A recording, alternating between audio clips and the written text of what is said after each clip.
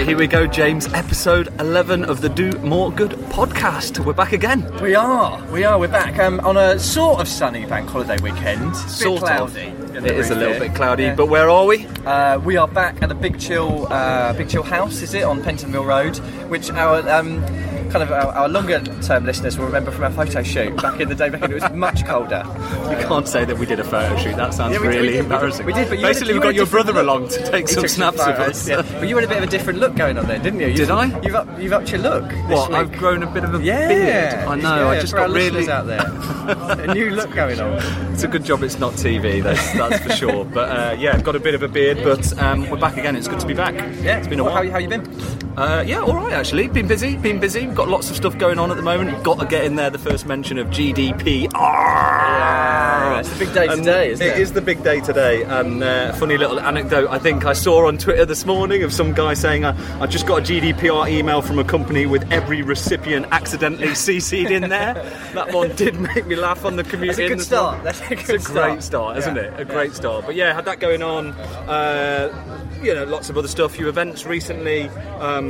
Obviously London Marathon 2019, which is a big focus for us at the moment, being Charity of the Year alongside Alzheimer's Society, so that's really good. But yeah, just generally getting ready for the summer and looking forward to a bank holiday ahead. Yeah, nice. What about yourself? What have you been up to? Well, I said to you earlier, I've had a bad week. You have had a bad week, and usually we're so positive, but this week I'm going to be really negative. I pulled a muscle in my neck, right? So I couldn't turn around. So everybody in my team kept asking, they kept calling me from behind me and then laughing at me. Okay. And then I rode into work this morning, and we have these lovely showers at work, but there was only cold water in them. Oh. And then just to top it all off, we went for a beer on Wednesday night and didn't record a podcast. But I made a joke about Star Wars, and it bombed. Oh. It really bombed. And I don't know enough about Star Wars to pull it back. Well, so that was bad. It's been tough, hasn't it? It's been a tough week.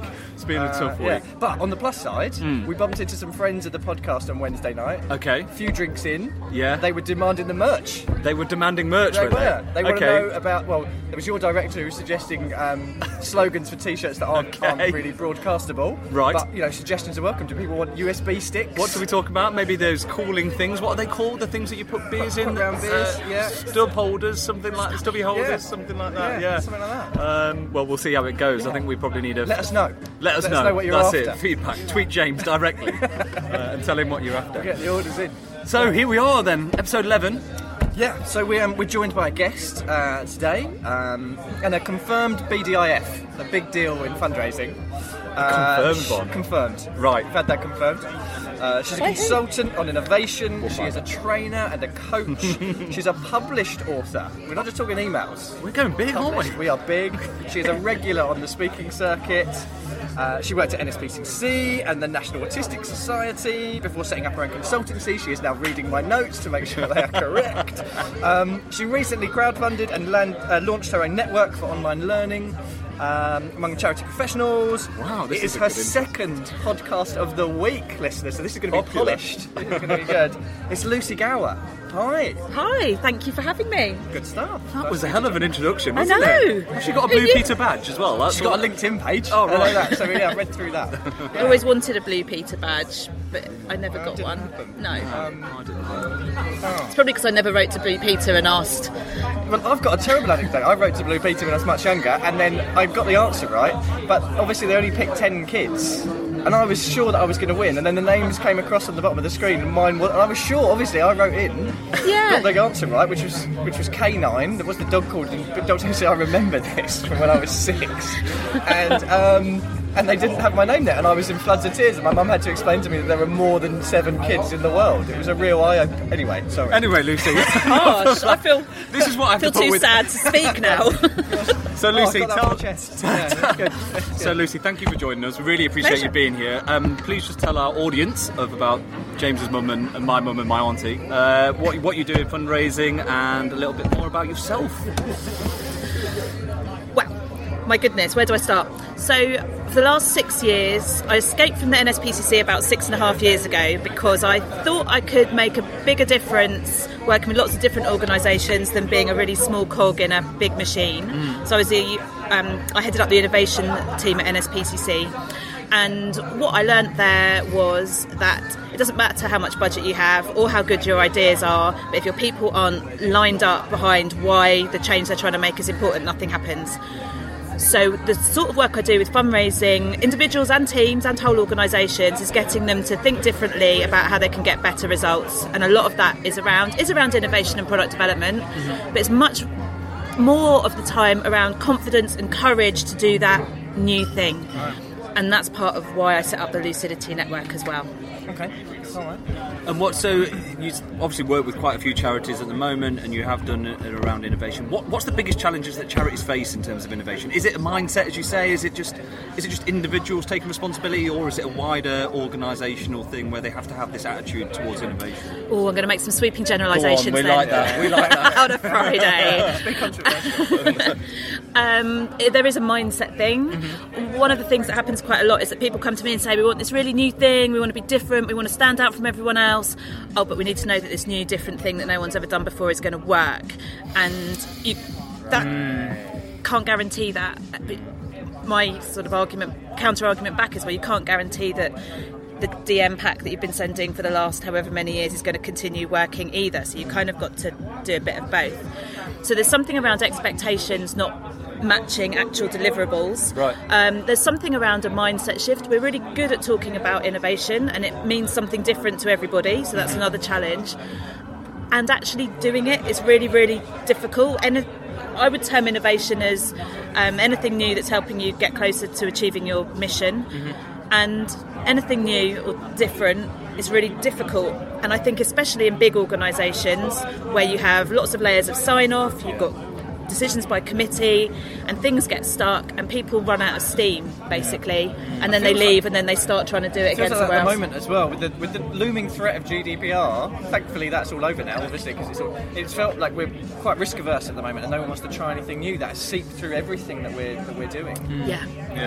Yeah, we're kind of waiting till GDPR is in place, and it's like, well, it's been in the pipeline for how many years? Well, that's amazing about the number of emails that we've had over the last few days.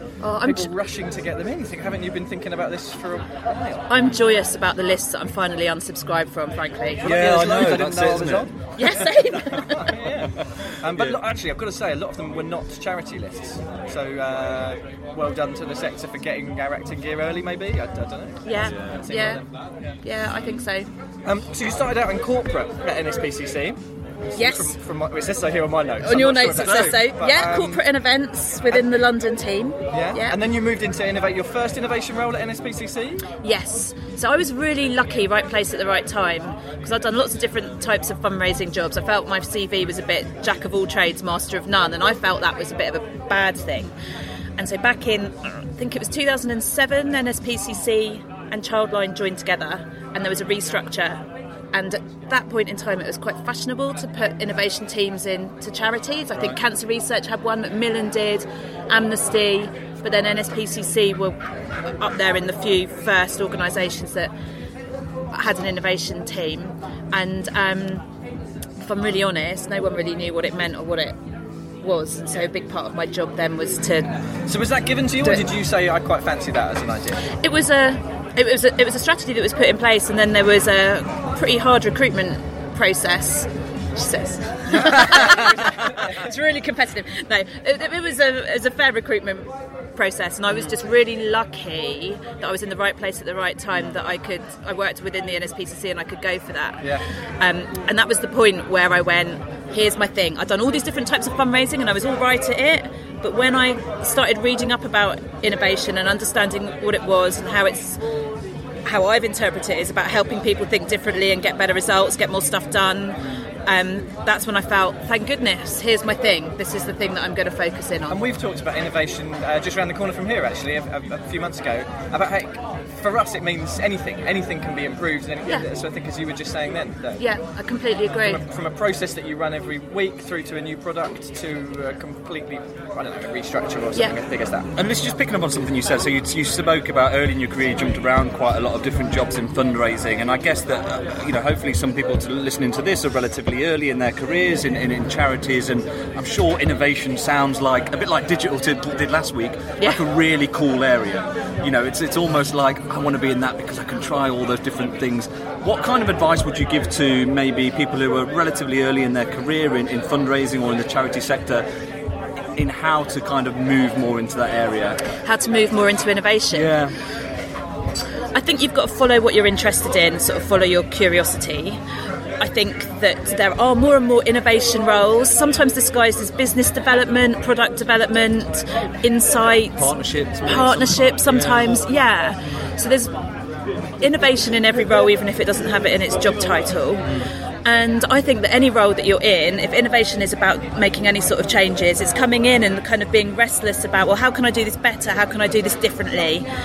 And then if you're really angling to go for a pure innovation role, you have got your portfolio of stories to tell at your interview about how you've approached things differently. And I do think it fundamentally comes down to your attitude and mindset. You're either happy doing what you've always done, fine, that's not a criticism, or you want to change stuff and you want to be a bit of a maverick, and you can apply that to any job that you're in. And let's face it, I mean, charities have had to innovate and are going to have to innovate even more going forward, and so I guess we might see, do you think we'll see more innovation type roles, or do you think, as you say, innovation will become more of a culture across every organisation because it almost has to? Yeah, that's a really good question. It kind of ebbs and flows. My personal view is innovation's part of everyone's role. If you're a fundraiser, your job is to make change happen, and that's around innovation. I think that there'll be roles that are more around product development, and I think we'll be seeing almost like incubators sitting outside of the normal rules of your charity's business in order that things can move faster, move more quickly. Right. Because new product development often gets caught up in organisational treacle, and then it slows it down. If you sit outside, which is like creating another silo, stuff happens more quickly, but it's then how you bring that back into the business. So it's almost like startups, just setting up mini startups out there. Set up a mini startup to just get things off the ground, but fundamentally everyone should just do it. Don't worry about GDPR, just get it going. But I guess also in that is about the kind of the stakeholder management and the communication around it, isn't it? Because I guess, again, thinking about that, maybe that audience of people who are relatively new into their jobs, which, you know, hopefully they've got a lot of crazy ideas and stuff, but they might be sitting there thinking, I've got this great idea, but do I just take that to my manager? Do I have to take that to my, how do I tell the story internally to get the buy-in it's a bit to like take you it were forward? Adina was saying last week about how hopefully everybody becomes digital savvy enough that they can that there's no need for a digital team. Whereas what we're saying about is innovation is everybody needs to be innovative about what they're doing, but then you also have the release of having a great idea and then passing it off to somebody. So everyone needs to think that way. It's an attitude towards work rather than just constantly doing the same things, the same GM campaign every year. Yeah. But then you've also got the support of having someone that will take your idea, steal it, make it brilliant, take all the credit. Yeah, wow. Reference you in their autobiography. Different cultures work differently, but just to go back to your point earlier, the new people, what I see when people are new in an organisation, they come in and they're like, hang on a minute, why do we do it like this? Why do we do that like that? What about if we did it like this? Because you can see all the problems when you're new or things that can be improved, and when you've been there for, 6 months or more, you come into a way of thinking of how we do things around here. And so if you're new in your role, this is a brilliant opportunity to ask all of those questions that don't make sense because you did it differently at your old place. And there's kind of two sides to that as well, that some people come in and brand new and in their first week they say, well, why are we doing it like this? Why aren't we trying that? And you try and explain to them, actually, these are the reasons why we have to do it that way. There's a balance between how you, as the new person, you don't come in guns blazing going, well, it was better in my old place, so why don't we do it like this? It's about getting to know people, and it's about your stakeholder management. It's about making your manager look good by the suggestions that you're making, helping your peers to, work together. So there's a subtlety about how you do it. I guess my point is, if you spot something that you think, hang on a minute, why is that done like that? It's just about being brave enough to ask the question, because there may be a really good reason why it's done like that, and that's fine.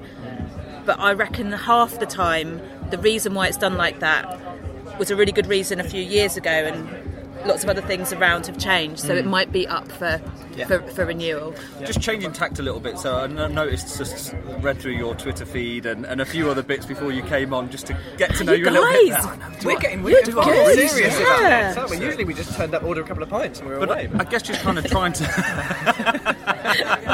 Oh, We're getting yeah. serious. We've gone so corporate. We've sold out. Rather than winging it, actually do some preparation. That's I'm basically. impressed. But you talk a lot about leadership, and Yeah. you've talked on the subject, and I guess what I'm interested in is how you link innovation into leadership, and obviously you've worked for a few people, and I know that we can both speak about leaders that we've worked for that have been innovative. What makes a good leader for you? I guess that's the question that I'm angling at. Okay. Gosh, these are difficult questions, aren't they? I thought we were going to the pub for an afternoon. Okay, so leadership, like for me, it depends how you define leadership. Okay. I define it about being a leader in your own sphere of influence. So this isn't about your job title. It doesn't matter what role you have. You're a leader in what it is that you're doing. What makes a good leader? I think there's something around clear communication. Yeah. There's something around getting everyone on the same page about why you're there doing what you're doing. Mm-hmm. If you work for a charity, you're there to raise money to make some significant change. Does everyone get that? I know that sounds like an obvious thing, but sometimes we lose sight of what we're raising the money to do, the impact that we make. And then I think I talk to people a lot of the time about how we're making it up as we go along and we're all winging it.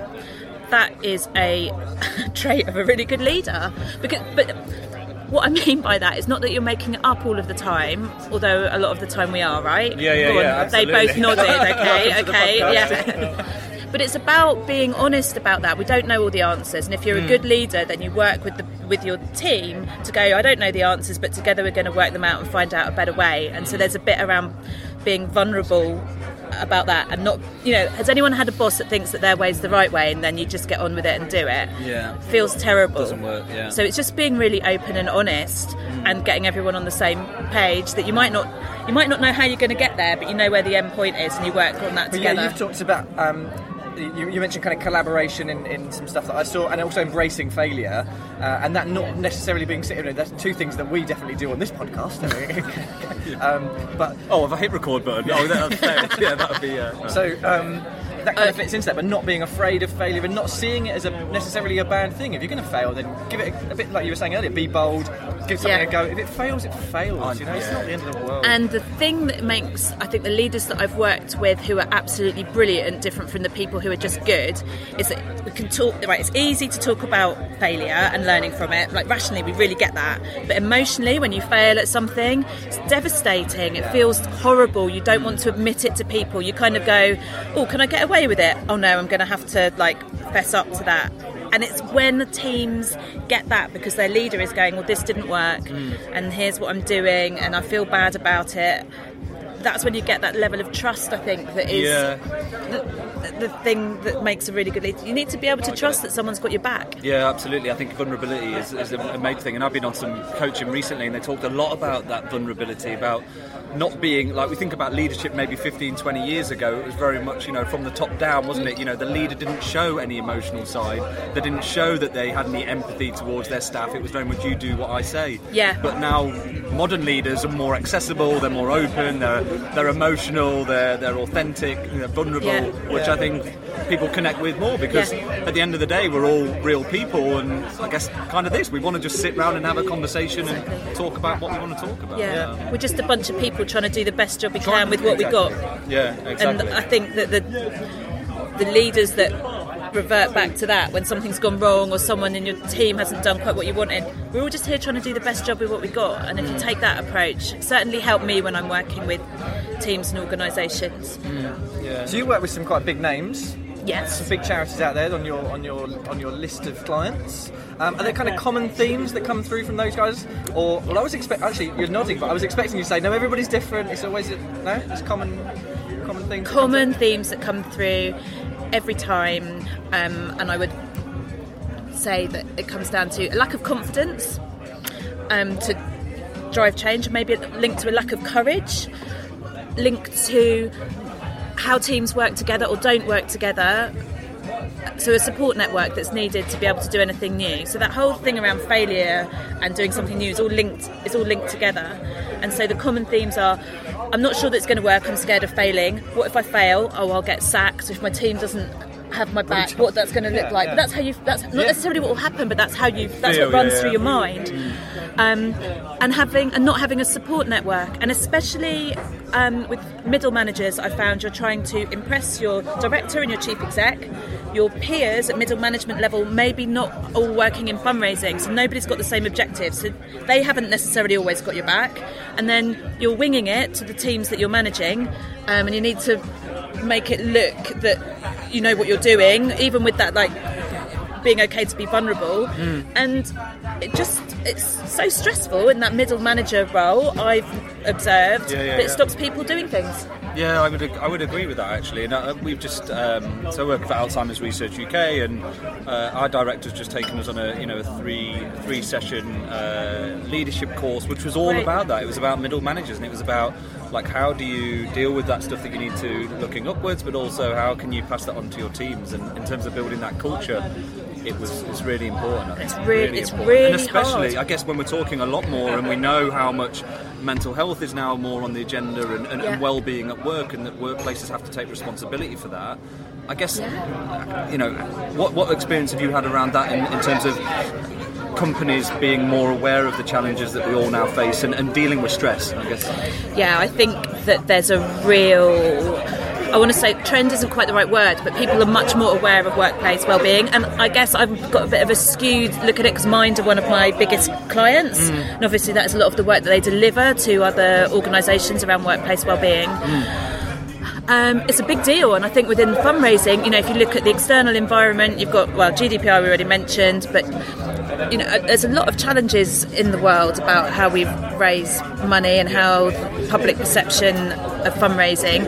So then you've got really difficult targets, and you're sort of stuck in this web of trying to negotiate and please and impress all the people around you.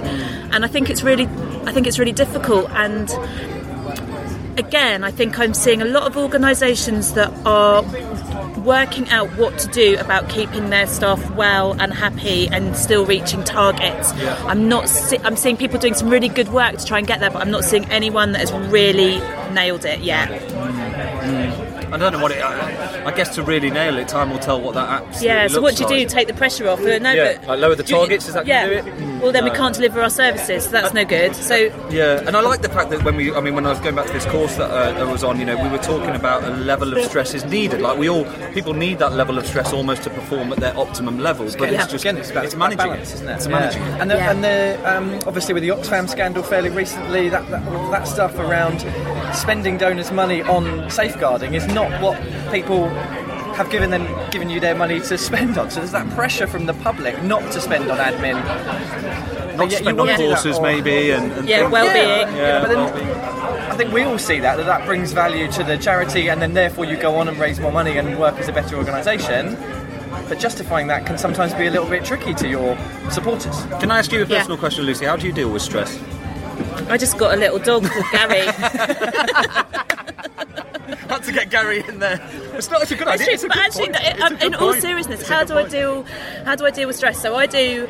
I live by Alexandra Palace in North London. I do hour walk in the morning. I go walk. That's great. That's dedication. And I've got till midday. I'm talking about the morning. I don't have to be in an office at 9 a.m. Right? Exactly. Up at 5. There we go. So walking.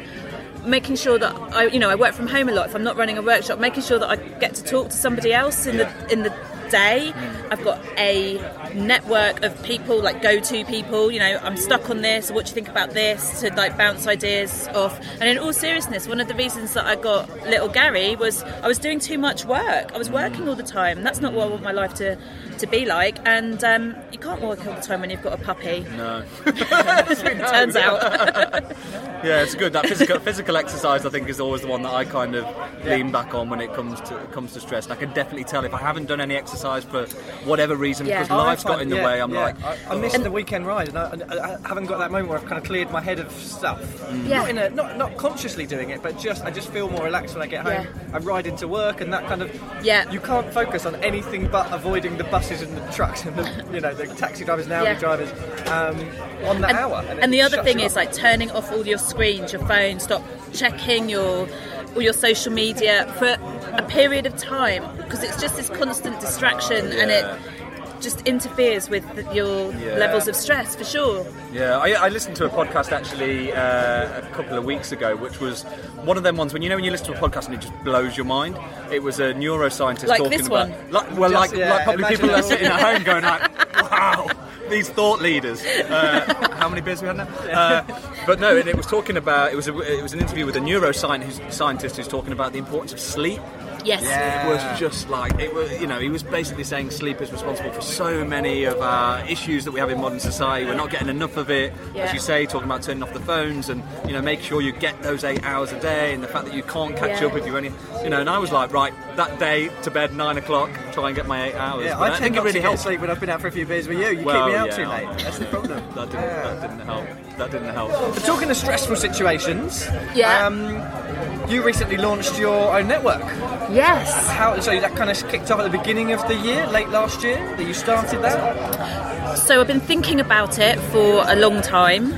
And so back to the thing I said earlier about the common themes that stop people getting stuff done is around confidence and peer support. So I've been thinking about setting up a network which is a mix of on and offline support and learning. One of the first things that we're talking about, I've got a webinar next week about how to be more productive and less stressed. Wow, there you go. There's also one about public speaking. I feel like we should definitely tune in for that one. Well, you might need to, but I think I'm all right. It's had 2 beers, isn't it? Getting a bit brave. Sorry. So it's called the Lucidity Network. It's called the Lucidity Network, and I decided that I was going to crowdfund to raise the startup costs for it. Well, because I didn't have enough money in the bank. And I decided that I needed to test the concept. So if nobody backed it, or if the only people that backed it were my friends and family, then it was probably a bit of a dud idea. So I launched a crowdfund for just over 10k for the startup costs. And you got 16, was it? About 6 in total, including supporters that gave. So online 12, but between us 16. Right, no one else will know. Amazing. So I thought, I'm a fundraiser, I can crowdfund, how hard can this be? And then that thing around failure and emotion kicked in. So when I pressed go on the crowdfund, I went and cleaned my kitchen, and I thought, when I get back, there'll be all this money in the bank. Came back half an hour later, nothing had happened. And I was like, oh no. Crowdfunding's really difficult. Fundraisers listening, you'll know this. Much more difficult than I thought, much more emotional than I thought, and different because it's my idea. It's like crowdfunding for your baby rather than crowdfunding for a project, no matter how much you love and are committed that the project is a good idea. Then after I'd launched it, I did a lot of reading about the stats, and the stat from Kickstarter is 42% of your income comes in the last 3 days. Really? No one told me that at the beginning. So it was nerve-wracking. So you get all your close networks in first of all, it's like textbook. Probably raised about a third, then nothing happened for 2 weeks. The days are counting down, and I did reach the target 3 days before the end. So it was brilliant experience. Glad I did it. Hardest money I've ever earned in my whole life. But really delighted that now that means I launched the Lucidity Network to those crowdfunder members last Friday. I think got 120 people in it. James, you're one of them? I'm one of them. You are? Yeah, I'm on there. Don't let that put you off. There's some other good people on there as well. But I think we felt that as well. So when we started this, we weren't asking people for money, but it's your idea, and there's nowhere to fall back on. If it bombs, then there's no hiding place. You've just got to take it. We're a little bit nervous about that. We talked about being nervous about it as well. Yeah, absolutely. So what's the objective with the network? What's the goal? What's the dream? What's the objective for me? For you personally, What did you hope to, when you set it up and you decided to click that button? Where did you hope that it would be? What did you hope the value would provide? Good question. I hope that it will be a network that will almost be self-sustaining, so the people that are in it can support and help each other. I'll be providing expertise, webinars every month on the topics that people in the network want. I hope it will give people the confidence and support to get some of the stuff done that they've been thinking about but haven't quite got the network and support to be able to do. And at the minute, the face-to-face events are all in London. But I'd like it to be global. Right. Yeah, I want to franchise those networking events because it's the mix of face-to-face and online that I think that adds the value. And so if somebody can't get to it just because they're not based in London, that's something I'd like to work out how to get over that. That's amazing. Yeah, and as I just mentioned, there's loads of resource already on there. There's 5 different downloads of different subjects. So there's public speaking, and there's, as you just talking about, and there's the Facebook group that's already up and live and running. Yeah.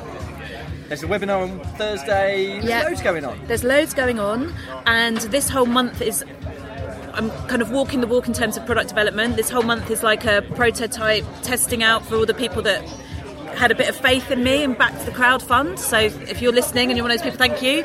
And then in June we'll open the shopping cart so that people who didn't back the crowdfund get an opportunity to join up and be a member. Are you doing any merch? Do you want some ideas for t-shirts? Yeah, definitely want some ideas for t-shirts. Yeah, we'll just stubby holders, yeah. If we can come up with something that works for both of us, we'll do it. Yeah. Definitely collaborate on the t-shirts. Collaborate on the t-shirts. That sounds good. That sounds amazing, actually, because I think that trend, as you say, about online and face to face, we all want to feel like we can fire some questions off, get some positive feedback, get some critical feedback, and not everybody has access to networks immediately. So, exactly. So it's a big, and it's not just designed to be charity network. The value of it is that there's some corporates in there too. Right. It's different skills, experience, and backgrounds that can help solve each other's problems. So I'm super excited about it. You've got to be happy with how it's gone.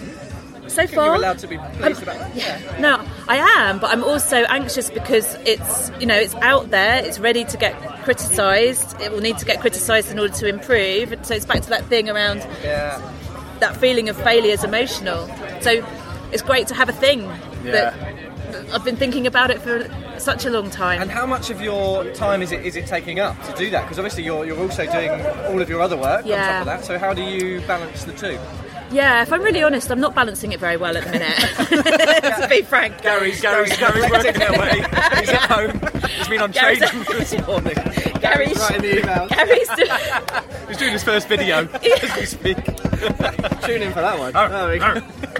Sorry, did I just bark on our podcast? You did? It's a new life for us. At the minute, Gary's taken the brunt of... Gary's in charge of complaints. People know who Gary is, and right? shredding. I hope so. Gary is Lucy's new... We need a picture of Gary to post on he's got an Instagram account. You can look at him, Gary Gower, WFT. Oh, we'll have to steal a picture off there later and stick it out on our Twitter account. That'll be going. But in all seriousness, it's really hard to balance. I've got a great team of people working with me. I think that's one of the things. I'm so used to working mostly on my own. Now I've found some really good people for support. I'm trying to get ahead of myself in terms of Lucidity Network content, and I've pulled back on running workshops and really sort of tried to prioritise that. So I've done a bit of prioritising, but it feels like there's a lot of work to do to get it up and running, and then I'm hoping that it's going to be more balanced after that. So's Gary. Difficult. So I do the EMF stuff supposedly outside of work. There's the odd thing that I can sneak through the printer at work when no one's looking, but generally it takes over your evenings or your weekends, and it's hard. It can be hard. But then if you work, I think anyone that works themselves, you work evenings and weekends anywhere. You can choose to have time off in the day. You can. I think the biggest thing is it's my choice that I'm taking this on because I'm convinced that it's a good idea that can help a lot of people, and in order, if I can make that happen, I don't mind putting in those extra hours for a few months in order to get it up and running. That's payment in itself in a way, isn't it? Yeah, that you're getting value out of that. Yeah, nice. Well, good. Well, Lucy, now we're going to put you on the spot. Oh, so okay. we got some quick fire questions before we sum up. So I haven't gotten. Are you ready? Mm-hmm. Just taking a swig. Just doing a few put some vodka in that now? Yeah, you probably might need some. No, they're not that Don't get to phone a Gary. So the first one is, if you could place an ad on Facebook across the world for one day, what would it say? And it can be anything from a charity message and something that will change the world, Vote Gary. Or it can be Gary's latest video. Okay, I'd put something like, get off Facebook and go and do the thing that you're supposed to be doing in real life. That's a good one. That's a good one. We had a good one last week, and I think that might have just told it. Dean is at home now, just punching a wall. Oh, what do I think of that? That's a really good one. Okay. Right, next. And your next one, what advice would you give to someone looking to progress their career in the not-for-profit or charity sector? I'd say do the jobs that you enjoy. Get yourself a coach or a mentor. Go and find that person where you think you want to be in 5 years' time, which I know is a really rubbish interview question. But find that person and get help and support to do it, and don't worry about changing roles loads and how choppy your CV looks. Keep going until you find a role where you enjoy it and you're working within a team gives you opportunity to grow. I like that. Nice. That's good.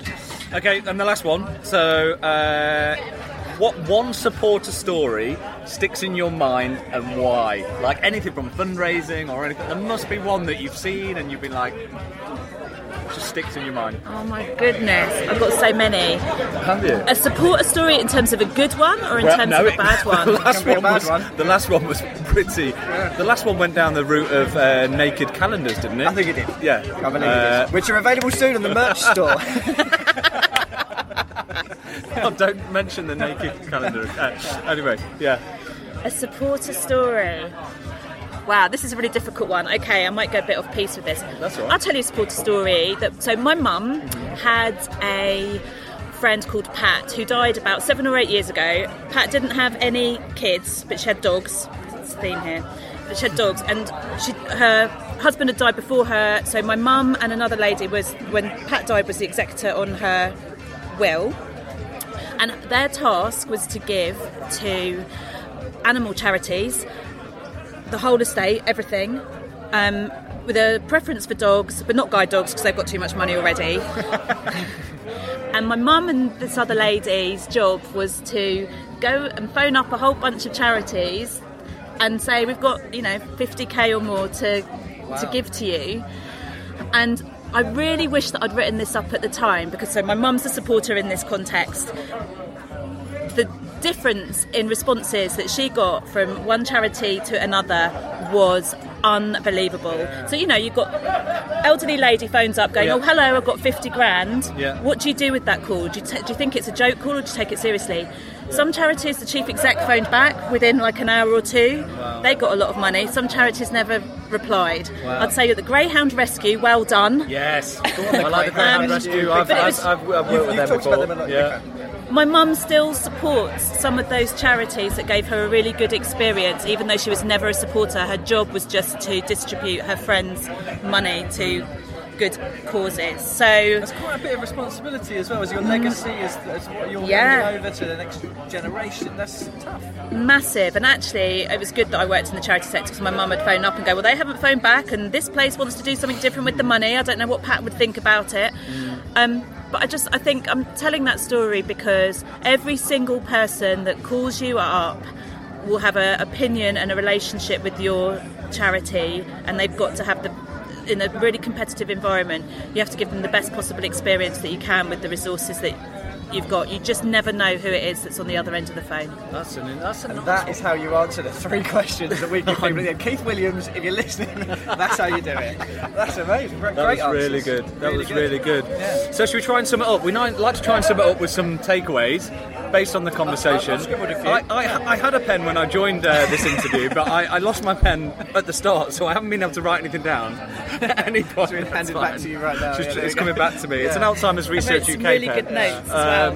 But I think I got the first takeaway from me, which actually I'm just going to take from what you said earlier about kind of people in their careers and innovation. Actually, I think it's really important, like you said, to not just kind of settle in something, like move around. Don't be afraid to move around and try different things. And I think that's an important lesson, because I think there's still that almost culture of you have to stay somewhere for a certain 18 months and things like that. But if it's not right for you, try something else and don't be afraid to do so. Yeah, and who made that rule up anyway? It's an old school urban rule, myth. I think. Yeah. Exactly. So that's my first one, because I can just remember it and I didn't have a talking about roles, I think there was quite key to have innovation in every role. So look at what you're doing and don't necessarily settle for how things are. Change it up a little bit. Look at better processes. Yeah, that's a good one. Lucy, did you have any you wanted to add as a takeaway? My takeaway is maybe a bit cliched, but I think it's about seeking forgiveness over permission. If you're a fundraiser, you do really important work. If you've got a better way of doing it. Mantra, do you know what? I used to work for a design agency. That was on the back of my business card. Yeah, perfect. It's easier to get forgiveness than permission. Yeah. It is. Yeah. If you've got a hunch that something could work, test it out in the smallest, most risk-free way that you possibly can, and then take that to your manager with a bit of evidence to help them make a good decision about giving you the opportunity to build that idea. Just top tip for anyone out there, it's not a good idea to have that on the back of your business card. So I gave it to clients. Yeah, new business. Like, yeah. That didn't really work out. Didn't think about that. Well. But on that note, kind of be bold. You talked about one of your first points was be bold with an idea. If you've got one, then go for it, and don't be afraid of it fucking up in your face. Just what's the worst that can happen? Didn't work. You know it didn't work. Yeah. Go Anyway, down the move pub on with your anyway. mates. If you get Get over it. It's all part of your CV. You don't want to be there for 18 months anyway. Exactly. Well, look, I think we can probably wrap it up there. Lucy, thank you so much for coming on. My We really pleasure. appreciate it. If people wanted to contact you or find you, where would they go? You can contact me at lucy@lucidity.org.uk or onto my website lucidity.org.uk. lucidity.org.uk. And you can join the network as of, what did you say, next month? Next month. Next month. If you go onto the website, sign up to my email newsletter, that's when you'll get alerts. Oh, and if you want to check out Gary, he's on Instagram. We're going to check Gary out Gary. Gower. We'll Don't post worry about that. we'll post a picture of Gary on. Gary's going to be bigger than Do More Good. He is going to be bigger than Do More Good. It always works. How do people get in touch with you? You can find me on Twitter, KenF81. Good. And James, what about you? Me? I know I'm yours on- now, James W. Events. There right? we go. Yes, There we go. finally. Episode 11. Yeah, and we're obviously on the. We have a Twitter account and we have a website, domoregood.uk. Yes, we do. So, what are you up to this weekend? Bank holiday Do you know what? weekend? This weekend I'm at home, which I haven't been for about a month. So Yeah. I'm taking my daughter, my youngest, to teach her how to ride a bike in the park. Brilliant. It sounds like that's actually true. That sounds good. Yeah. That sounds nice. Yeah, Make sure she going away. innovates. You're going away tonight. I'm going away tonight, yeah. I'm going to shoot off and get a train, and then we're going camping with a load of friends and kids and all of that stuff, and hopefully a couple of drinks. Nice. But yeah, right, let's leave it there. Thank you very much, guys. Lucy, thank you so much. My pleasure, thanks for having me. We'll speak to you all soon. Cheers.